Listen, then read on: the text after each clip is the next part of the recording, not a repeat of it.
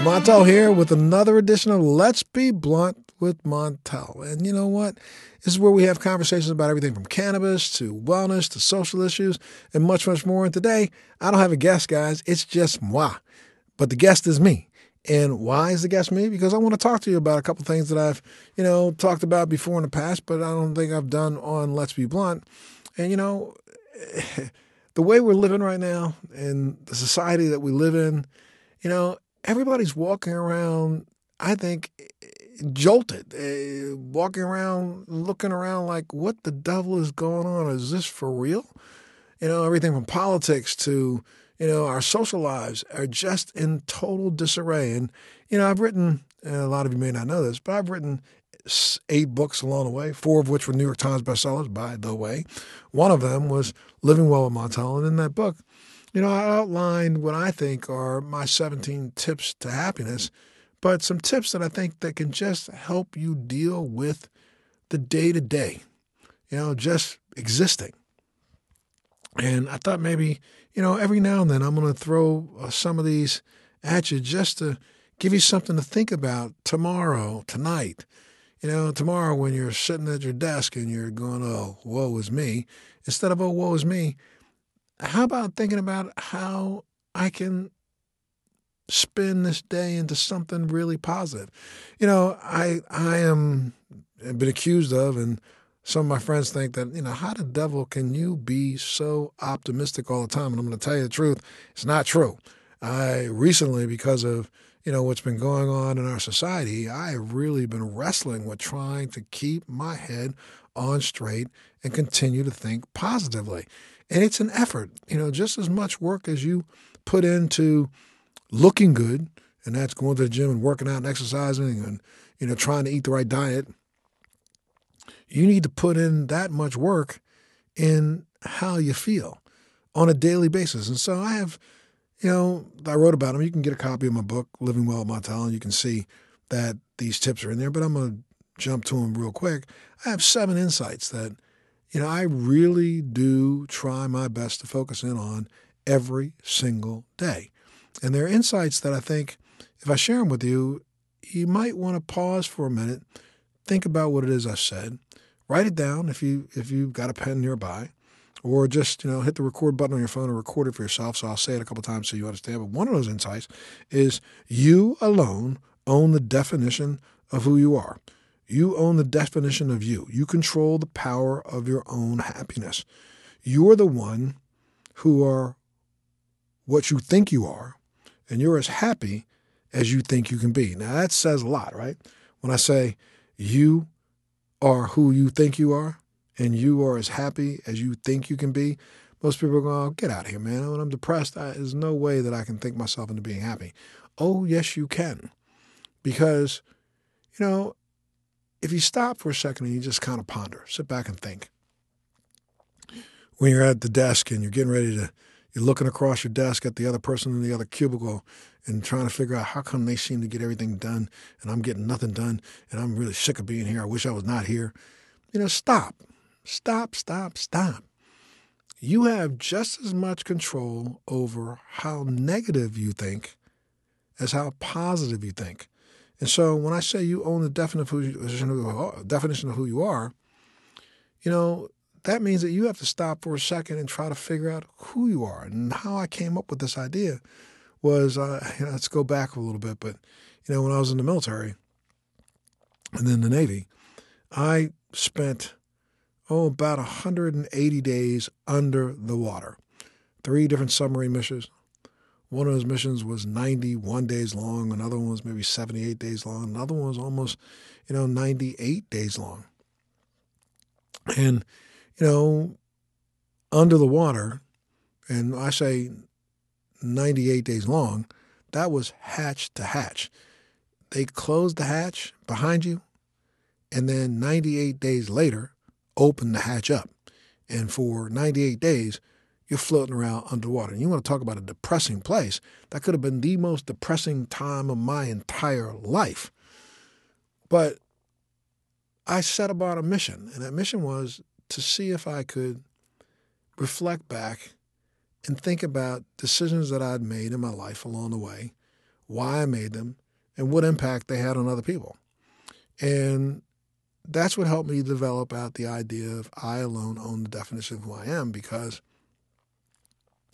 I started remembering things in my past that I had not thought about in a long time. I remembered, one issue that came up that I dealt with. It took a long time for me to deal with. Was that back when I'm a product, you've been hearing about it a lot in this current election cycle, about the early '60s in America, when someone came up with this bright idea to bus kids from one neighborhood to another neighborhood to see if they could integrate schools and help to maintain an integrated society, which I think was a good idea that we've fallen way away from, especially right now, being one of the most segregated societies that we've times in our history. But when that happened, I was bused to an all-white school, and I will never forget that I was in the third grade, and they were in the county that I lived in. They were having this little thing where, they had third graders write stories, and really elementary school kids write stories, and then they would pick one a week and read it on a local radio station. And I was fortunate enough to have one of my stories read on a local radio station, so I thought I was like the end all, because I had written a story that was selected, and the little kid that nobody really wanted in the school got picked. And so I wrote a story, and the story that I wrote was, I'll tell it to you. It was a story about Christmas time was coming, and I didn't have a lot of money, so I went to see if I could buy some Christmas gifts for the whole family, and by the time I spent my $7 or $8 to get some things, I realized I didn't have any money left to get them wrapped. And so in my story, I said that I went down to the area where the woman wrapped the gifts, and I said, hey, if I'll clean up your floor and pick up all the trash, if you'll wrap my gifts for me. And she said, well, you do that until we're done, and I'll wrap all your gifts. And so I cleaned up the area where she was at, and she wrapped all my gifts, and I took my gifts home and stuck them under the tree, and woohoo! Christmas Day came along, and everybody had a really nicely wrapped gift that they could pull out under the tree and ripped it open. There were big smiles on the whole family's face, and I was like the big hero because I had made my little bit of money stretch not only to gifts but to things that were wrapped. Yay! Great story. And I thought, that's my chaise de resistance. That was the story of all stories. That story is going to get picked to be read on the radio. And when I turned it in, I remember it was a couple of days later, the teacher turned back all the stories because everybody had to write a story in the classroom, and the stories came back, and when mine came back, there was a big red circle wrapped around one word throughout the entire story. And the story that the paper itself had a big red F on it with a circle around that. And I was like, you got to be kidding me. This is the best story ever written by any child in the history of mankind. And you got the nerve to give me an F? Are you crazy? So, I knew that if I had taken that red F home, there was a rear end whipping that was waiting for me on the other end. So I folded it up, hid it in my back pocket, took it home, stuck it in between my mattress and box springs, never let anybody in the family see it. But like day 3 came along, and I was like, why did I get a big red F? So I took that paper back to school and took it up and walked into the classroom, and after class was over, I walked up to the teacher and said, why did I get this red F? And the teacher looked at me and she said, it's because you know what you did. It's because you people have only one thing on your mind, and that's why you'll never be anything in life. And I looked down at the paper. I still didn't understand what this woman was talking about. What do you mean? And I did it deliberately. What are you talking about? So I took the paper back home, I hid it in between my mattress and box springs, and I let it stay there for almost 3 years, to the point that it almost had disintegrated because the paper was, being pulled out. I had to hide it from my mother when she came and changed the sheets, stick it back in between the mattress and box springs so I knew somebody would see it. I should have just torn it up and thrown it away, but I didn't do that. And, by the time I hit the 6th grade, I pulled it out one time, and then I looked back at it again, and I realized, wait a minute. And I remember those words. This is why you people will never be nothing in life, because you only have one thing on your mind. And I looked at the paper, and realized that I had consistently misspelled one word throughout the entire story. And that one word was the one word that had been circled with the red that correlated to the red F. And I decided at this point in time, because now I knew how to use a dictionary, that I looked up the word to try to figure out what is she talking about, and realized that the word that I had misspelled was WRAPPED. I had spelled it RAPED throughout the entire paper. And this woman had the nerve to have looked at me when I was in the third grade and said, you people only have one thing on your mind. This is the reason why you will never be nothing in life. So she literally was saying to a third grade young child that you only have rape on your mind, and that's the reason why you'll never be nothing in life. And from that moment on, I literally set a path, not just to prove her wrong, but to prove that nobody has a right to try to define who I'm going to be. I will own the definition of who I am myself. And that's why I went on to, go to, again, be bused to middle school, then to high school. I went on to become, a student on the Board of Education in Anne Arundel County, the first one ever picked. I went on to become the class president my junior and senior year. I was a parliamentarian to the Chesapeake Regional Association of Student Councils. I was a adjutant to the Maryland Association of Student Councils. I went on to win the Martin Luther King Award for the state of Maryland for my high school. I went on to enlist in the Marine Corps and then be meritoriously promoted 3 times before I entered the Naval Academy in Annapolis, where I went through the Naval Academy Prep School, then through the Academy, and all along trying to prove this comment wrong. And I really never had to do that, because if I had understood that what I thought of in the 6th grade as I alone will determine who I will be, I would have forgone some of the idea that I had to live up to someone else's expectation, or I should have said live down to someone else's expectation, but I was only having to live up to my own.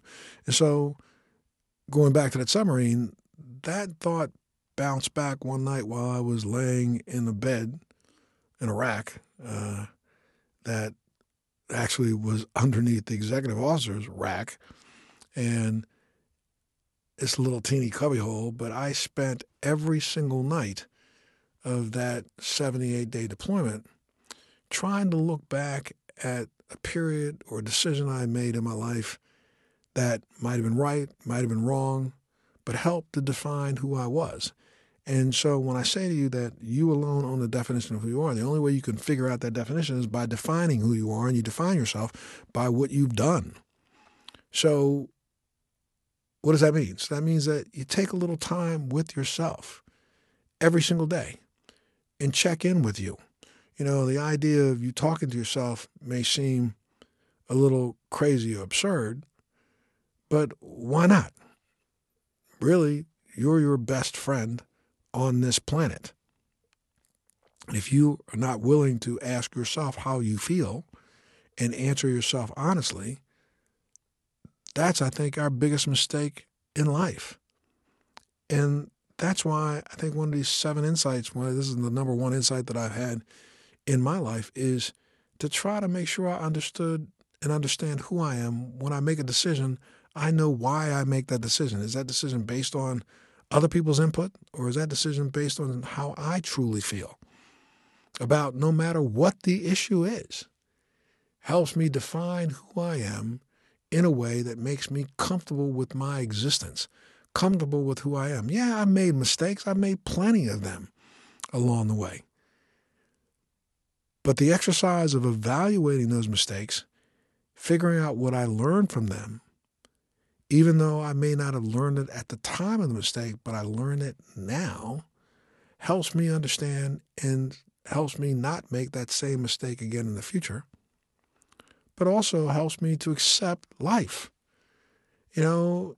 Again, instead of sitting at that desk looking across to the other cubicle and complaining and worrying about what that person is doing, it made me focus in on who I am and what the work was that was in front of me and the work that needed to be accomplished, and do it in a way that I'm satisfied with what I've done. And it's really difficult, I think, for a lot of people to stop for a second and slow down the world around them to think through the idea of who you really are. But I think that's really the quintessential piece to having a life that's filled with happiness, because once you understand who you are, then you'll understand that, guess what? As easy as it is for me to sit around in a corner and go, oh, woe is me, and this comes to my tip number 2, the power to conquer sadness and depression and achieve happiness lies inside of you. Therapists and medication and external forces can make a difference, but the ultimate power belongs to you and nobody else. You are the master of your emotional destiny. And what does that mean? That means that as easily as I can sit in a corner and talk myself into a depressed mood, hell, if I sit in that corner and think about all the really wonderful things that have happened in my life, I have a way to spiral myself up out of an abyss rather than down into one. And, I know you're going to say, well, I can't think of those things that made me happy. Stop. You know you can. There have been times when you've sat back and you smiled because, you graduated from high school, and you walk across the stage and you graduated from high school. Or if you didn't graduate from high school, but you literally graduated from a trade school. You didn't graduate from a trade school, but you learned a trade on your own and literally got paid for it. Those are things that are accomplishments. And we too often take our individual accomplishments for granted. We don't even think about them. We don't pat ourselves on the back. Take a second and pat yourself on the back. And when you pat yourself on the back, if you do that in the privacy of the den of your bedroom when you think you're so depressed, all of a sudden those pats on the back become pats on the bottom that start pushing you up rather than pushing you down. I often used to say to people, there's one really easy way to do this, and think about it.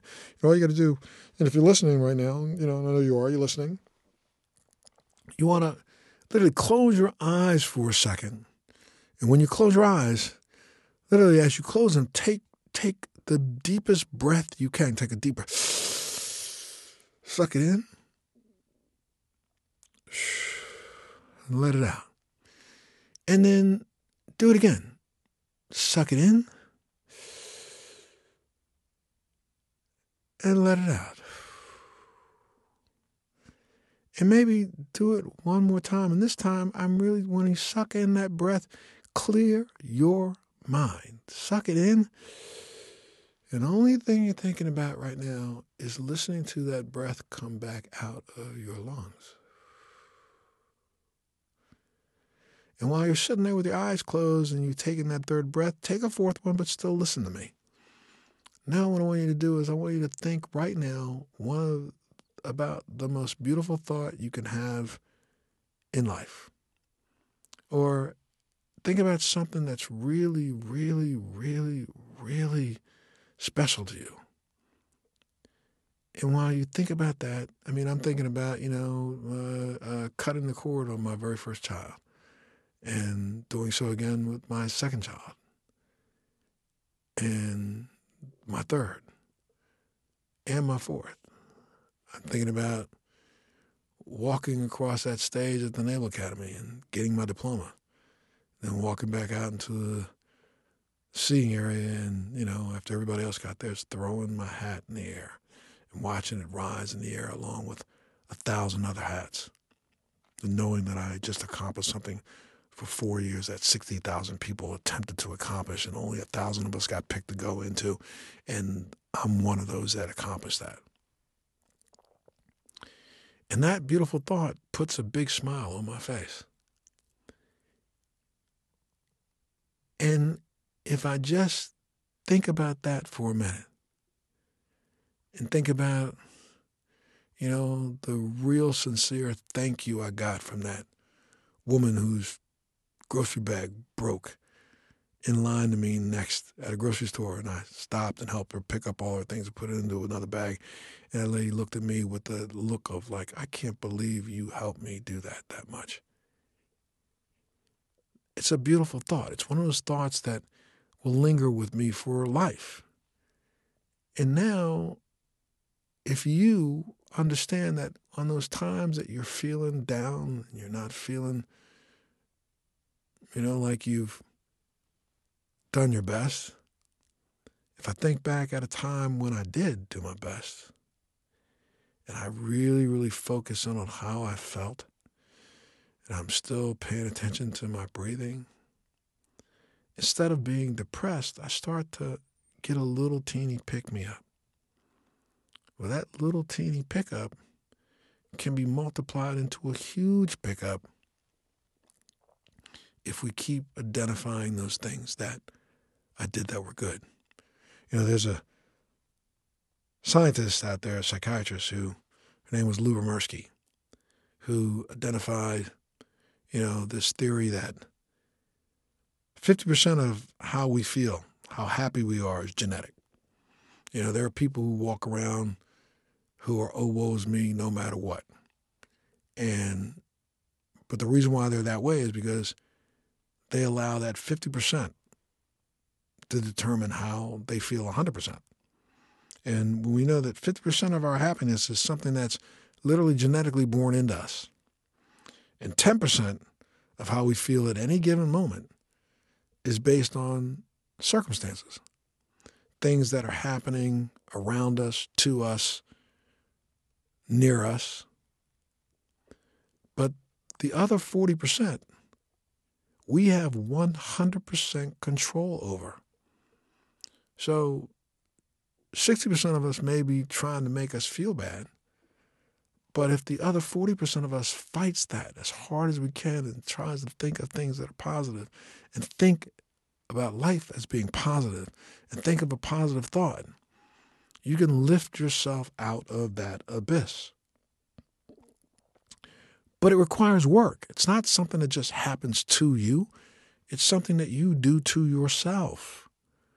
And so often we are waiting for external things to see if it changes how we feel about who we are, when that really doesn't impact us that much at all. It's how we individually feel, what we're thinking in that second.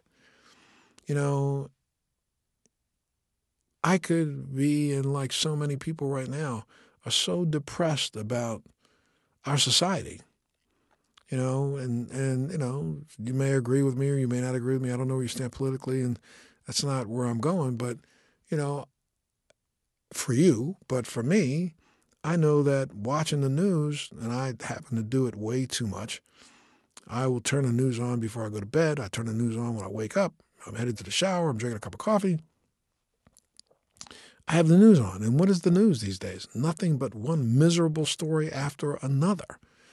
One battle, one fight, one argument, one scream fest after another, no matter what channel you put it on.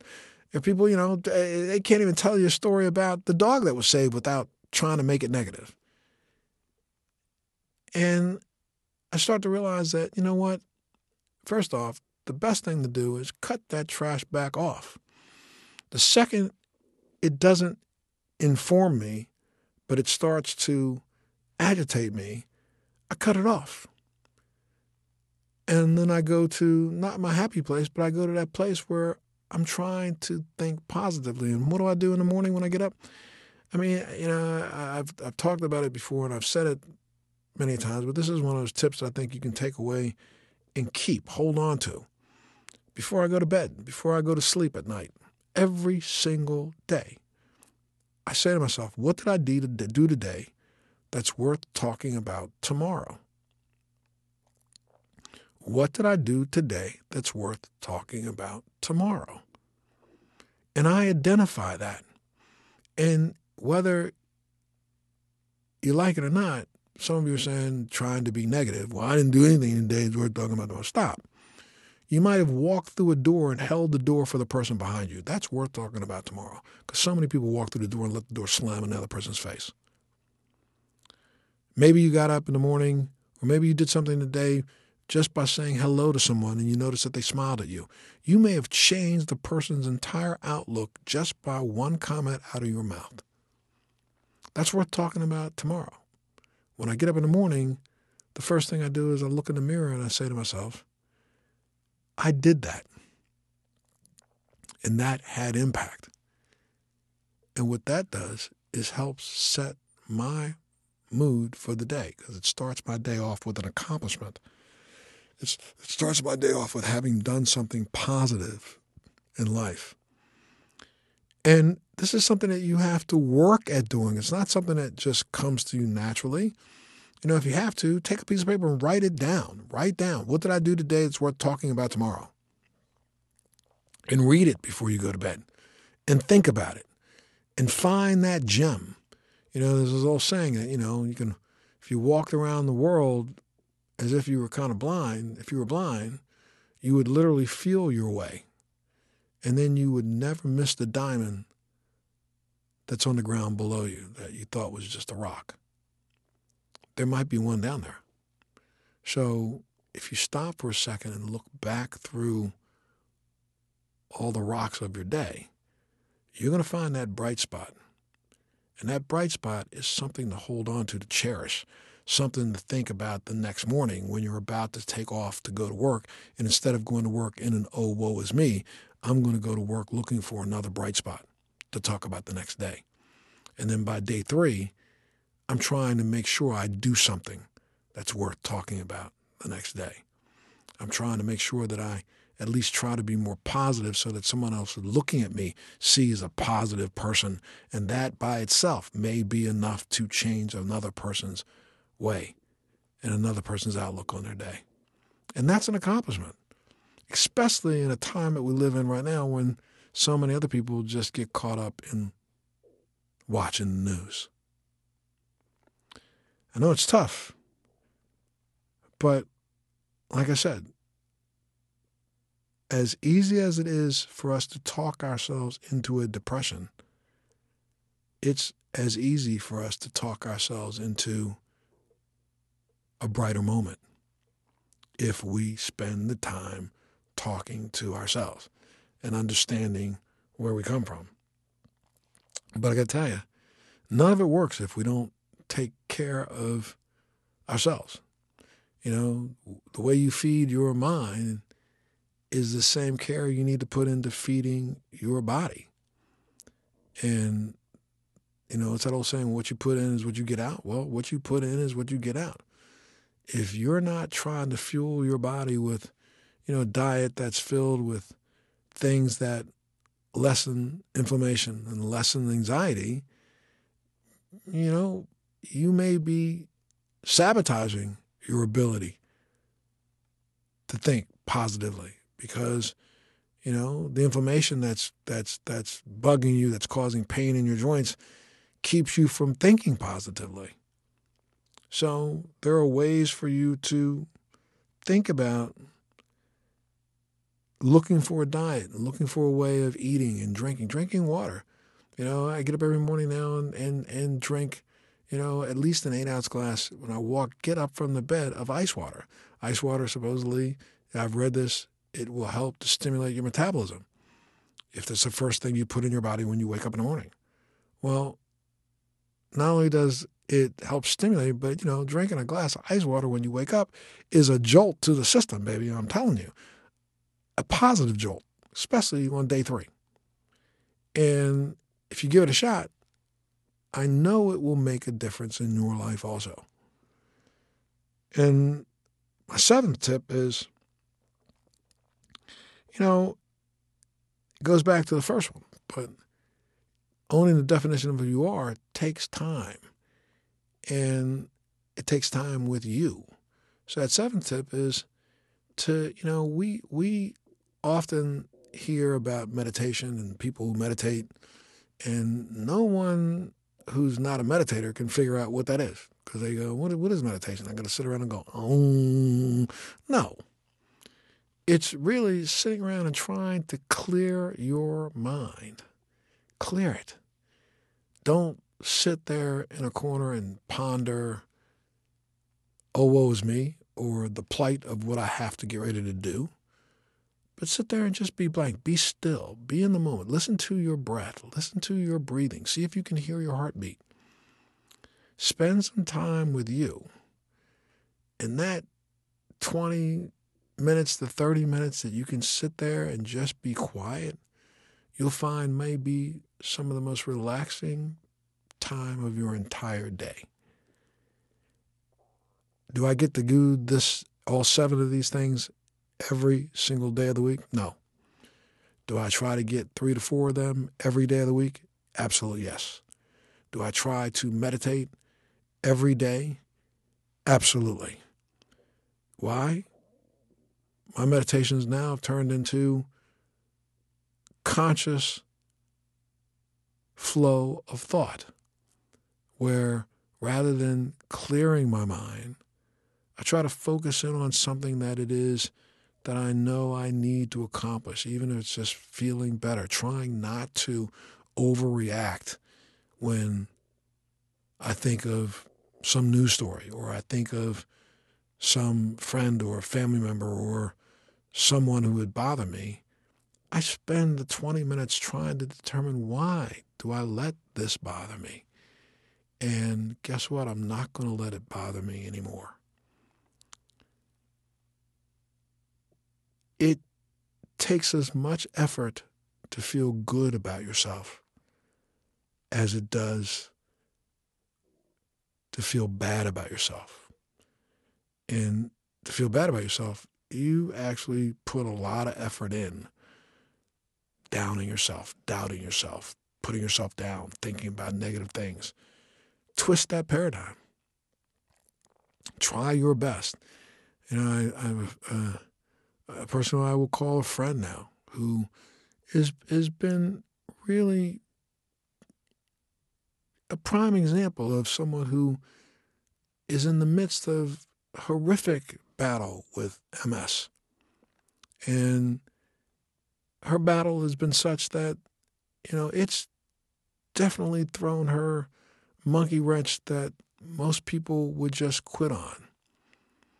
But she has the ability to see through the idea of quitting and turn that into the idea of hope, the idea of trying to get through, knowing that it's not just for her, but it's for her family. And, I literally have been so proud to be a part of her journey that, I focus in on things that she says. And I focus in on the fact that she's so descriptive in how she's been feeling and how her disease has affected her. But even in the darkest moments, she will throw the monkey wrench of positivity at herself to make her snap out, to make her say, I'm not going to quit.